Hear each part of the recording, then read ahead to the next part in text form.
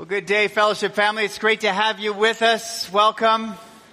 We're continuing this adventure from Genesis to Jesus, and if you're brand new here to Fellowship, welcome. We'll hope you'll stick with us through this ride. It's going to be a 10-week experience for us, and we're going just in our time together here as a church family. We're looking at what are the ramifications of this story and allowing God to write His story in us. But it's not just what happens in this room. We've created this booklet to take you through this process on a day-by-day basis, and it's a devotional that you can go through each day, kind of preparing you for the weekend and listening to God through His Word. And I'd invite you to get this if you don't have it. If you're in a small group, you probably already have it. But if you're not in a small group, I made a joke last week that if you're in a small group, there's $10, and if you're not, they're $100. But I didn't mean that.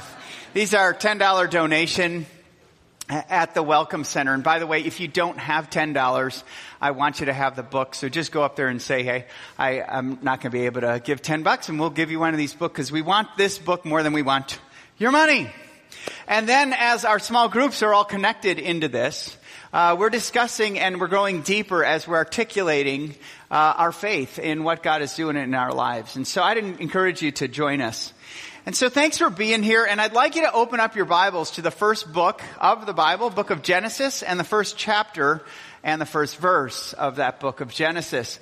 And this passage that we're going to be looking at today answers so many of life's greatest questions, like, is there a God?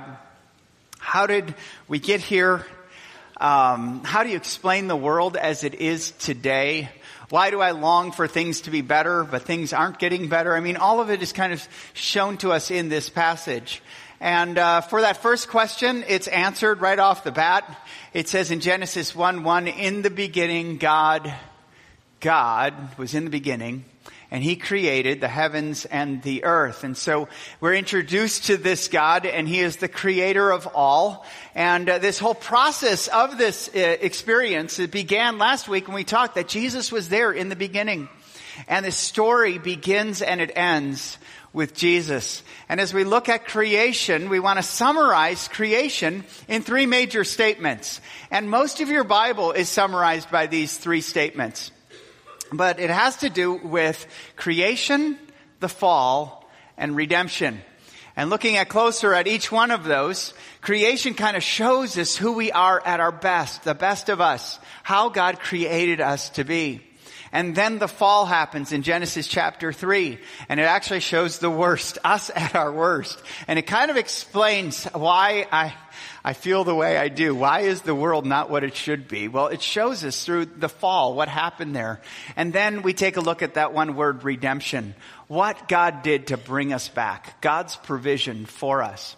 So let's take a look at this and make some statements. First of all, who are we at our best? As we read this passage and I highlight some verses, here are three things we're going to see. Number one, we're going to see people reflecting the image of God. God created us in His image.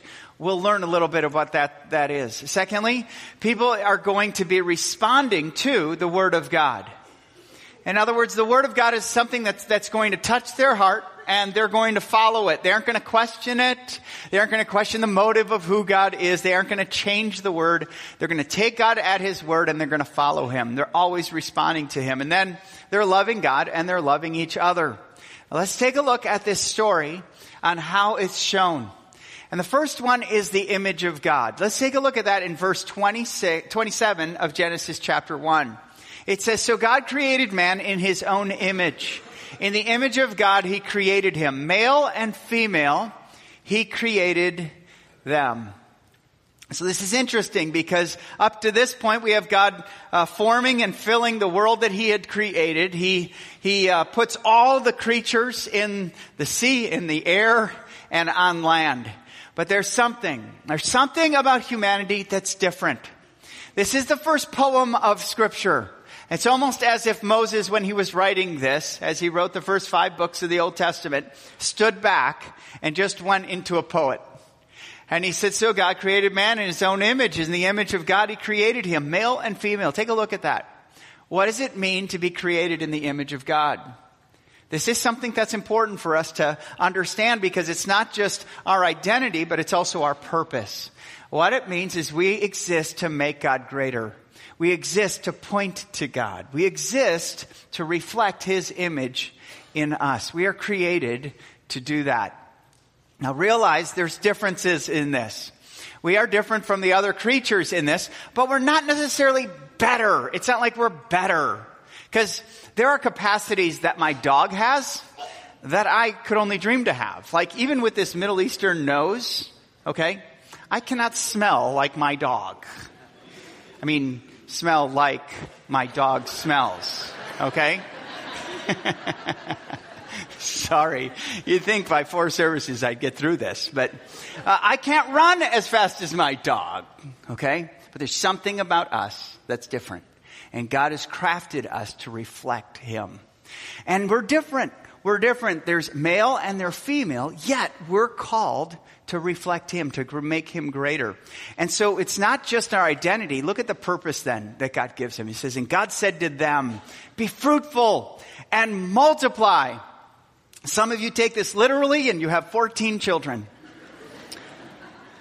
And fill the earth and subdue it and have dominion over the fish of the sea and over the birds of the heavens and over every living thing that moves on the earth. And so we're called into a stewardship with God. That as God has created the environment and created this world, we are to steward well this environment. And that's why I always call Christians. We need to be examples of how people respect the environment. And I'm not talking to join a political party. I'm just saying we need to be responsible. We need to leave things better than we found them. And we need to join in and respect what God has created and tend to it. And make a contribution in this world. God created us in His image and we were called to reflect that. So God calls them right in. Reflect who I am by stewarding creation. And then we have the Word of God. And the Word of God was given to Adam. And it says, and the Lord God commanded the man saying, you shall eat of every tree in the garden, but the tree of the knowledge of good and evil you shall not eat. For in the day that you eat of it, you shall surely die. I want you to remember this and how this is written because it's important. It's important. God says you can eat of every tree of the garden. If you have your Bibles open, just underline that word every, because it's often that we go, as soon as we see the word but don't eat of this one. We focus on the one but we don't focus on the whole thing of everything that God has created. Here you have a God who is generous. He is fruitful. He is bountiful. He says, look at this. I take delight and pleasure. It's kind of like when you're a parent and you make a meal for your children and they go, wow, this is awesome. And you go, wow, thank you for saying this was awesome. This is what God saw in us when we were enjoying what He was creating and what we were taking pleasure in what He was creating. But so many times this side of the fall we go, yeah, but it was the one tree. It's the one tree. And God said, you can eat out of everyone. But so let's just be honest and ask the question, why did God make this tree and why did He put that one tree in the middle of the garden? Answer, I don't know. I don't. I've heard it explained in a variety of areas, and I guess the one that makes the most sense to me is this, that God longs for us to make a decision in worshiping Him. And so He put that tree in the garden so that we would decide every day to worship Him or to not, to go His way or to go our own. And I think that's what's beautiful about a relationship that's willing and that's free, without obligations, restraints, limitations. You have that opportunity. And that provides us each day to willingly worship God and not have a gun to our head saying, you better or else. And so God called them into that. But it was responding to the Word of God. He created them to respond. Now think about this. Up to this point, God said, let there be light. And light said, no, let me think about it. No, there was no such thing as light. God called it, and immediately the Latin word for that, ex nihilo, nothing became something. Think about that. God needs nothing to make something. We all need something to make something else. God sources and we resource. And so this whole picture is God calling them to follow him and to obey his word and to live in harmony with him and with each other. And then the last area is that God looks and makes the statement as he looks over everything he's created, and he says this: "It is not good, Adam, for you to be alone." And then it gives us a little bit of background. God created all these beasts and all these creatures and brought them to the man, and the man joined in with this whole picture of who God is, and he named them. You will be a horse, and I see a male and female. Yeah, I see you will be a cow, and I see a male and female. You will be a camel. I see male and female. You will be a cat. Let's move on to the next animal. But for him, there was no helper suitable. And just in case you think that that word helper is an undignified term for women, it is not. That word for helper is actually a name for God. God is my ever-present help in time of need. It gives women dignity. Women, in the eyes of God, have never been reduced or objectified like our culture has made them. God has given them dignity, and he's created them different than men, but also part of his image. And we need to be people who validate that with him. And so he calls them into that, and then he brings this woman to Adam that he has crafted out of his rib. And why his rib? Another answer, I don't fully know, but it sure beats if he made her out of his foot, because he would want to trample on her, or his head, or he could be competitive with her, so that we would come alongside each other in relationship. And he brings her to the man, and Adam says this. Adam says, "This at last, is now bone of my bones and flesh of my flesh. She shall be called woman, because she was taken out of man. Therefore," Moses writes, "a man shall leave his father and his mother and hold fast to his wife, and they shall become one flesh. And the man and his wife were both naked and were not ashamed." Let's look at that last phrase there, because it brings out two words. It brings out intimacy and innocence. Now, intimacy in that they were both naked. Now, as soon as I say that, in a broken mind, in a broken world, we all kind of blush. We can't even say that word without being naked. What this shows us is that sex, here we go, PG-14, you ready? Buckle up. Sex is God's idea. And the Creator put in our lives that desire for sex. That's a good thing when it goes according to God's will and his way for us. Now, God says he wants to put us into a relationship, one man, one woman, into a lifetime relationship, which Jesus would even say this in his ministry. He said, "For this reason, a man will leave his father and mother and be united to his wife, and the two shall become one flesh." And then he said this, "Therefore, what God has joined together, let no one tear apart." So it's a lifelong commitment. Now think about this, because every time I talk to my kids about the facts of life, I've always brought in this story. Here God, he created everything. He created a husband and a wife to commit to each other. And then he said, have at it. Pleasure, joy, procreation. This is my idea. Enjoy this. Sex was never meant to be something we do to hitch up, to see if we're compatible with, to swipe right for.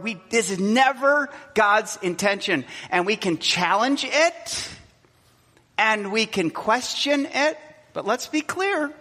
This is God's plan for us. They were to love each other through it. And they were intimate, and they were without shame. We have been covering. And let's take a look at why we've been covering. It has to do with this whole picture of the fall. Before I move on to the fall, let's just look at these. At our best, even today, at my best, I'm best when I'm reflecting the image of God and not my own image. I'm better when I'm promoting the image of God and I'm not self-promoting my own image. I mean, all the posts on Instagram and Facebook cannot quell my desire to be a part of something greater than myself. And so I'm at my best when I'm making God greater on earth as he is in heaven. And then I'm also better when I'm responding to his word, when I'm not trying to change his word to match how I want to live, when I'm not questioning his word and, to see if there's a little, break in the law or just some area there that I can kind of skate on. I'm better when I just go, okay, I'm going to follow that. And I don't feel like it, but I'm at my best when God and his way is in my life. And I'm at my best when I'm loving others the way he loves me.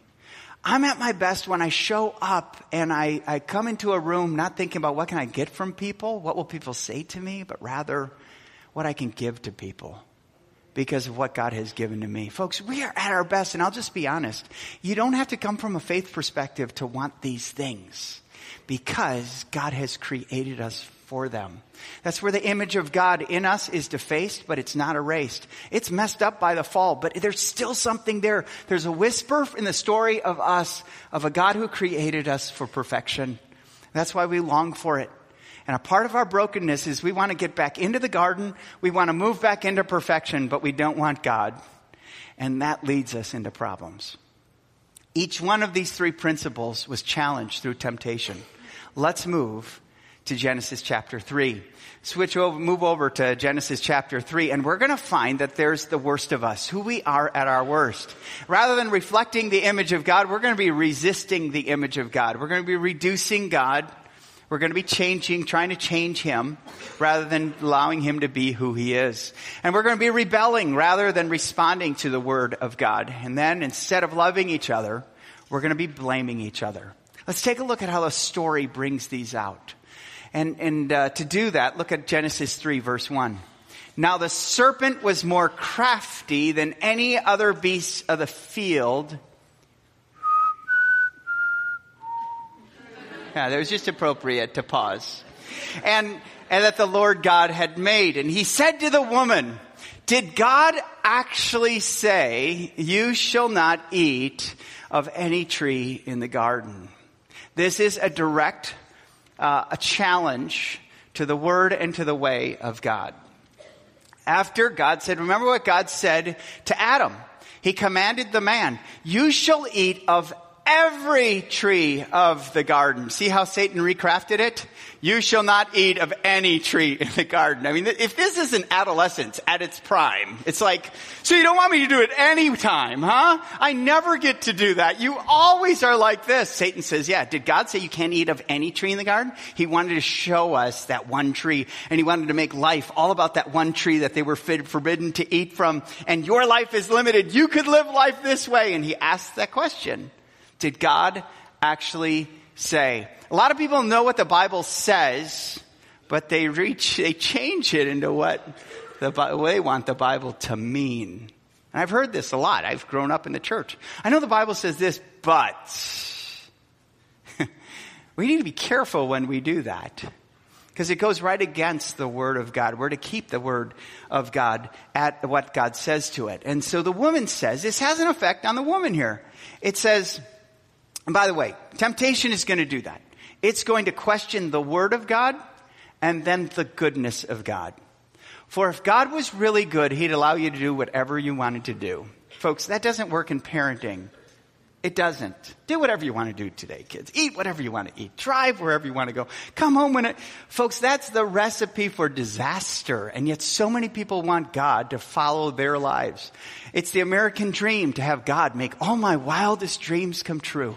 I call it the theology of Pedro from Napoleon Dynamite, right? It's just trust him and all your wildest dreams will come true. No, God does not exist to make you greater. You exist to make God greater.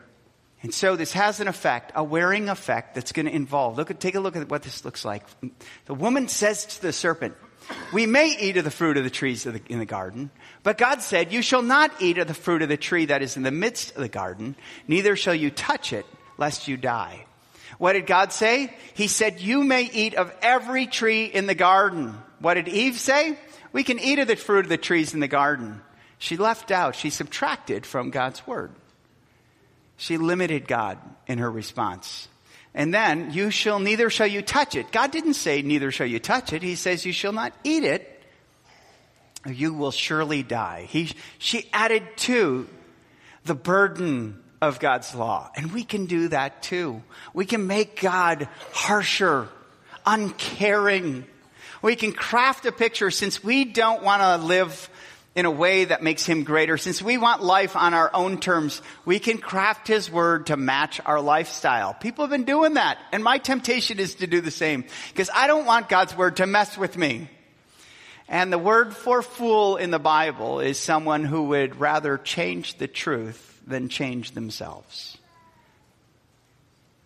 And then she said, lest you die, she softened the word of God. God said, you will surely die. And so by adding to, by subtracting, by dulling the word of God, Satan had an inroad. And take a look at what Satan goes to. This is right here, the sucker punch. It says, for the serpent said to the woman, you will not surely die. For God knows that when you eat of it, your eyes will be opened and you will be like God, knowing good and evil. In other words, what God said, you shall surely die, Satan said, you will not surely die. For God knows, he's keeping you from being like him. He's limiting you, but this restriction and this harshness. So it can happen, and you can eat of this tree and nothing bad is going to happen to you. And we buy this lie just like she bought the lie. And it's no wonder that one of the top songs at a funeral that's requested is My Way by Frank Sinatra. Think about that. No, don't want Amazing Grace. How about My Way? Because I lived life my way. Folks, they're dead. They're dead. My way, the life my way leads towards death. It does. And so this whole picture that she was called to live life on our own terms is a picture we see every day. I don't know how many of you have ever driven the most beautiful car ever made called the Pacer. You know what I'm talking about? I grew up in the 70s, so I'm kind of dated. But the Pacer was the worst car ever made.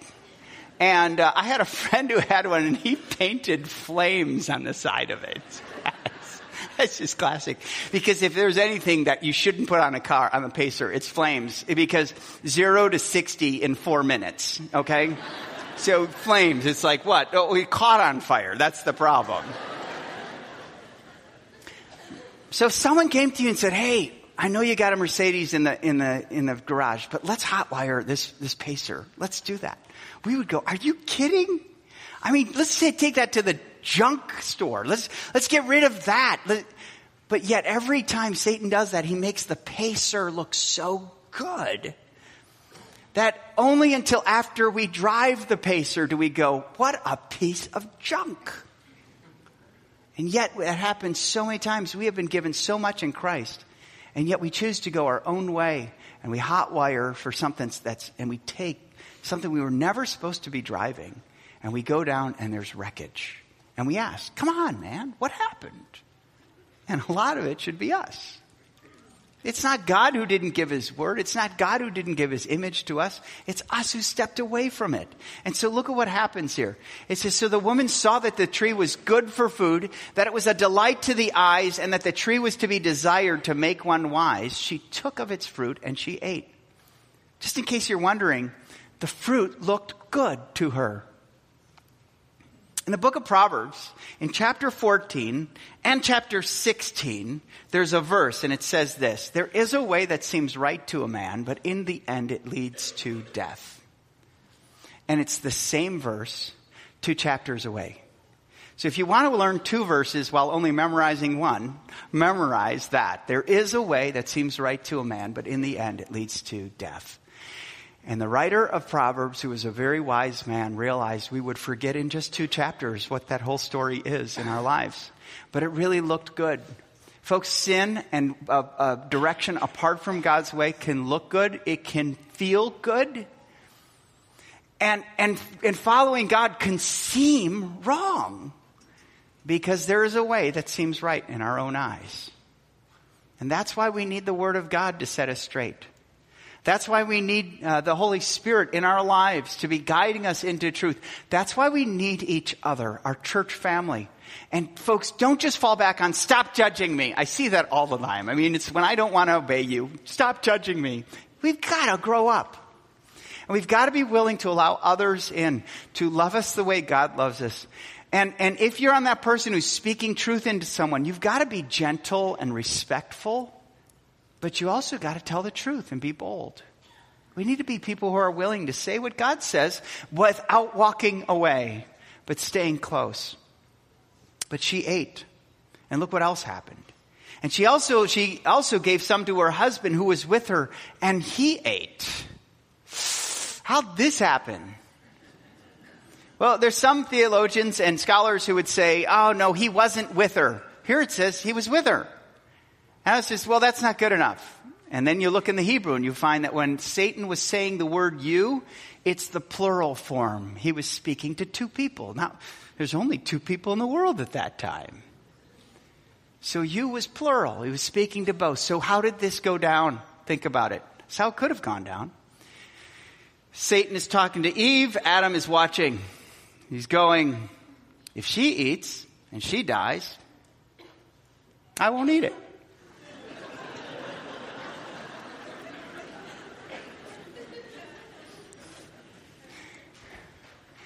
And he was passive. The word that was given to him, he didn't defend his wife. He should have been the one speaking to Satan. And so she was deceived. He willingly chose. And that's why the responsibility falls on Adam.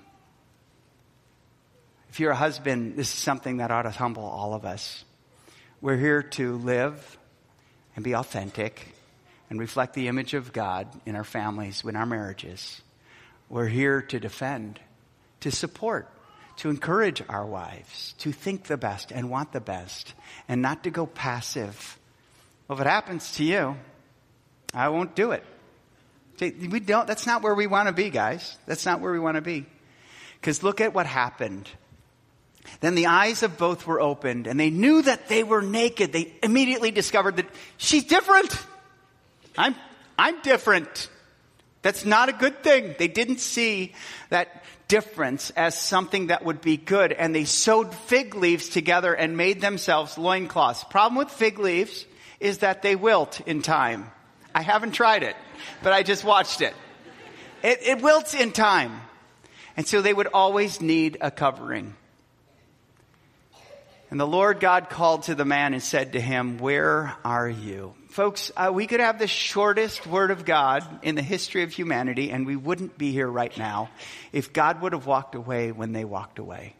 But the Yahweh Elohim, the name for God there, the Lord God, He is the God of the covenant. He is the God of the relationship. He is the God of the creation. He is our Heavenly Father. And He called out, where are you? Because sin separates us from God. And Adam said, I heard the sound of you in the garden, and I was afraid. Fear enters in. Because I was naked, shame enters in, and I hid myself. Covering enters in. And God said, who told you that you were naked? Have you eaten from the tree of which I commanded you not to eat? The man said, you know that woman I just said, bone of my bones and flesh of my flesh? Well, the one you gave to me, she gave to me. And the woman that you gave to me, she gave me the fruit of the tree, and I ate. Wow, how many times have we ever said, well, God made me this way. God made me this way, and that's how I can live this way. He wouldn't give me sexual desires if He didn't want me in porn. Please, really? But that's the route we want to go down? No, we can't blame God for this. And then the Lord God said to the woman, what is this you have done? The woman said, the serpent deceived me and I ate. And we've been using this one too. The devil made me do it. Yeah, I mean, I've had people blame Satan for everything. You know, even an event, long time ago, a lady said, well, I was going to bring brownies, but I dropped the tray and I just knew that Satan was in that. And I didn't. Really? We can blame him for everything we want to live. But we don't have the authority to do that. But that's who we are at our worst. I don't want to be there. I know you don't want to be there. So what did God do? Well, that's the whole picture of redemption. And from Genesis 3 all the way to Revelation chapter 19 is a picture of God's provision for us. And when we come to God's provision for us, we've got to return to God because he's returned to us. I don't know where you are. I don't know what your background is. But a story that we keep hearing over and over is you either went to church or you've been invited when you were really young and you quit going and now you're re-engaging the church and you're returning and you want to return back to God, but you don't know what that looks like. Well, God has come to you. And I don't believe you're here by accident. I believe God has provided everyone this weekend at Fellowship because he wants you to return to him. Jesus came and he lived on this earth 2,000 years ago, and he provided a provision for you. And it requires us to just recognize who we are without him and our need for him.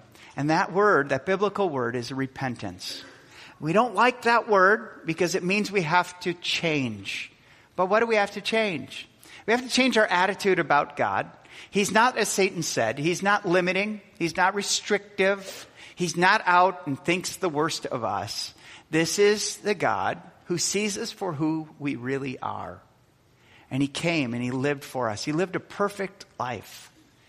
And he leads us in a new way for our lives. As the God of a new beginning in Genesis, he comes and gives us, after the fall, a new beginning through his provision for us. And we're called to not work harder, not try harder, but we're called to rest in his provision. And so that this whole picture of what did it mean for them, it meant that Jesus would be a provision for us. Even back in Genesis, some scholars call this the first preaching of the gospel of Jesus. It was in Genesis chapter 3:15, as the serpent who tempted Eve is being cursed by God. He says, I will put enmity between you and the woman, between your offspring and her offspring. He shall bruise your head and you shall bruise his heel. And what Jesus would do is ultimately take his work on the cross and his resurrection, and he would stomp on the head of Satan. Yes! I like that story. Yes. But this is something that would happen. And the work of Jesus would do. He says, Satan, you are cursed to the ground. You will strike his heel, but he will stomp your head. Hate to be Satan. Hate to be Satan. His end is sure. So what do? When you know you're not going to win and the other team has more, you're going to mess with them. You're going to try to take, if you know you go after the kids of the Heavenly Father who pronounced this curse on you. And that's his role in our world, but it is not forever. It is for this time, but Jesus will ultimately win. And what did he do to cover Adam and Eve?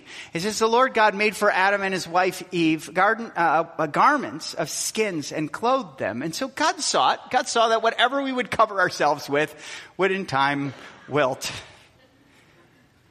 The problem is something had to die.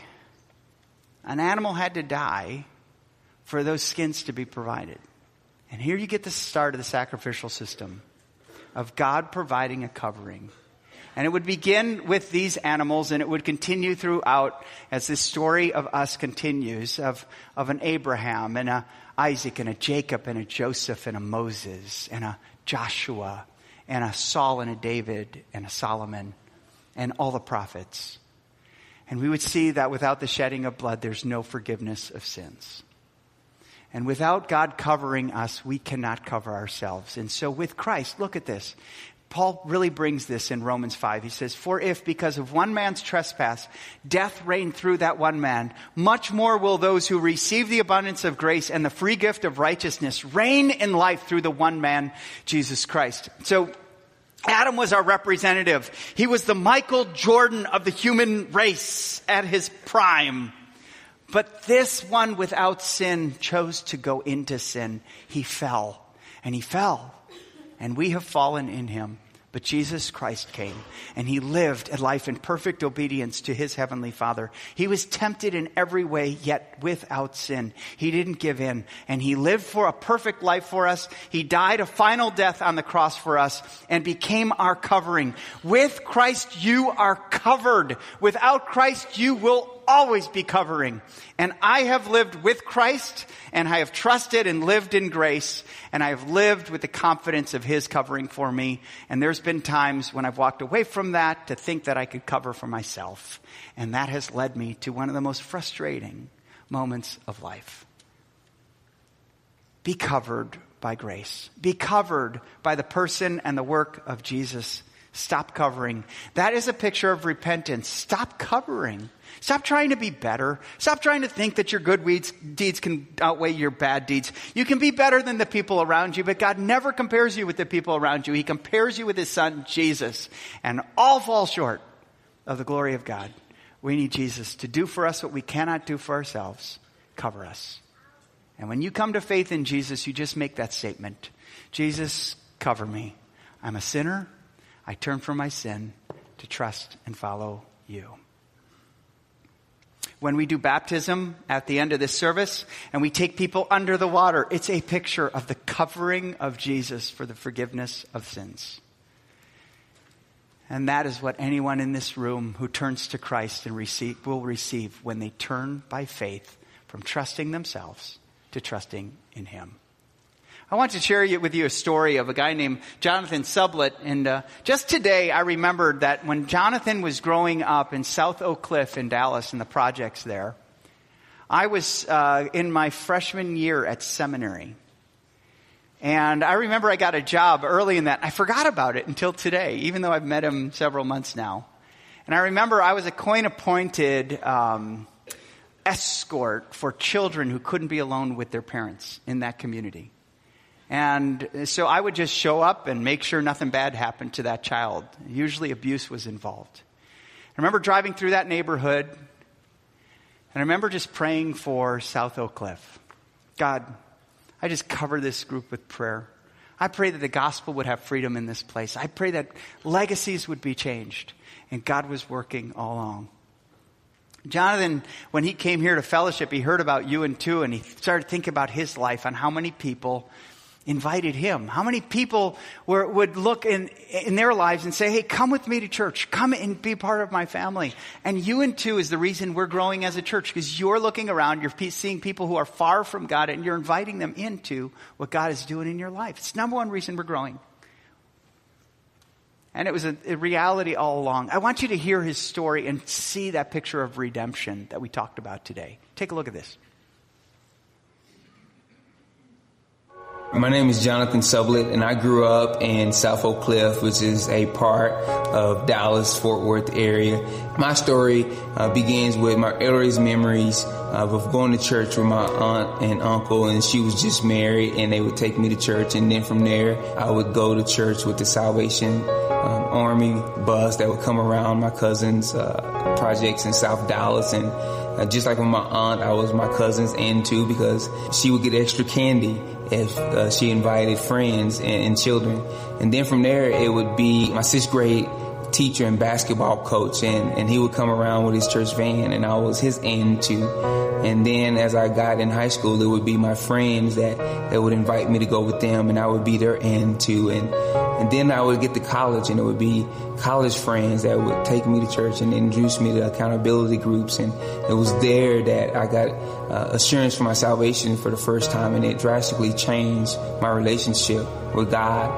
And I was their end too. And then it was my first day of work after graduating from college, and one of my coworkers would invite me to church, and I was her end too. And it was at that church that I would enter Bible college, and it was at that church that I would announce my calling into ministry, and it was at that church that I would transition into seminary and then begin to enter full-time ministry. And so as I look back over my spiritual journey, it was all these people who were willing to be uncomfortable and invite me that made such a difference. And while in this world a lot of people despise being thought of as the third wheel, I see it as a privilege that someone valued me enough and saw enough in me to step outside of their comfort zone and invite me and walk alongside me in my faith walk. And because of that, the trajectory of my life has changed, my wife's life has changed, and my soon-to-be 3 children's life has changed. And I hope that the legacy of my family going forward is different because I was somebody in too. So think about the story that God is writing in you. Think about who you are at your best and at your worst, and what God has done to cover you. And think about joining his work of redemption in this world, of having 2 people that you're always praying for, 2 people who are far from God, 2 people that, whether circumstances, your greatest triumph or worst nightmare is happening, how God can use you in that to show them he's got you and them covered. This is redemption. It's the story of God, the story of us. Let's pray. Heavenly Father, I thank you for each person that you have brought to this place today to show us who we are, how you created us, and how we are, and what you have done to bring us back. May we all live with that confidence of your covering for us. May we run from any temptation that would want to distort you or your word to draw us away and give us destruction. And may we follow you with joy. Create an appetite for you, for your word in us, that we'd be willing to follow you, whether or not we feel like it, whether or not it even makes sense to us, but only because you call us to. May we be children who thrive on your word and on your way through Jesus. And it's in his name we pray. Amen.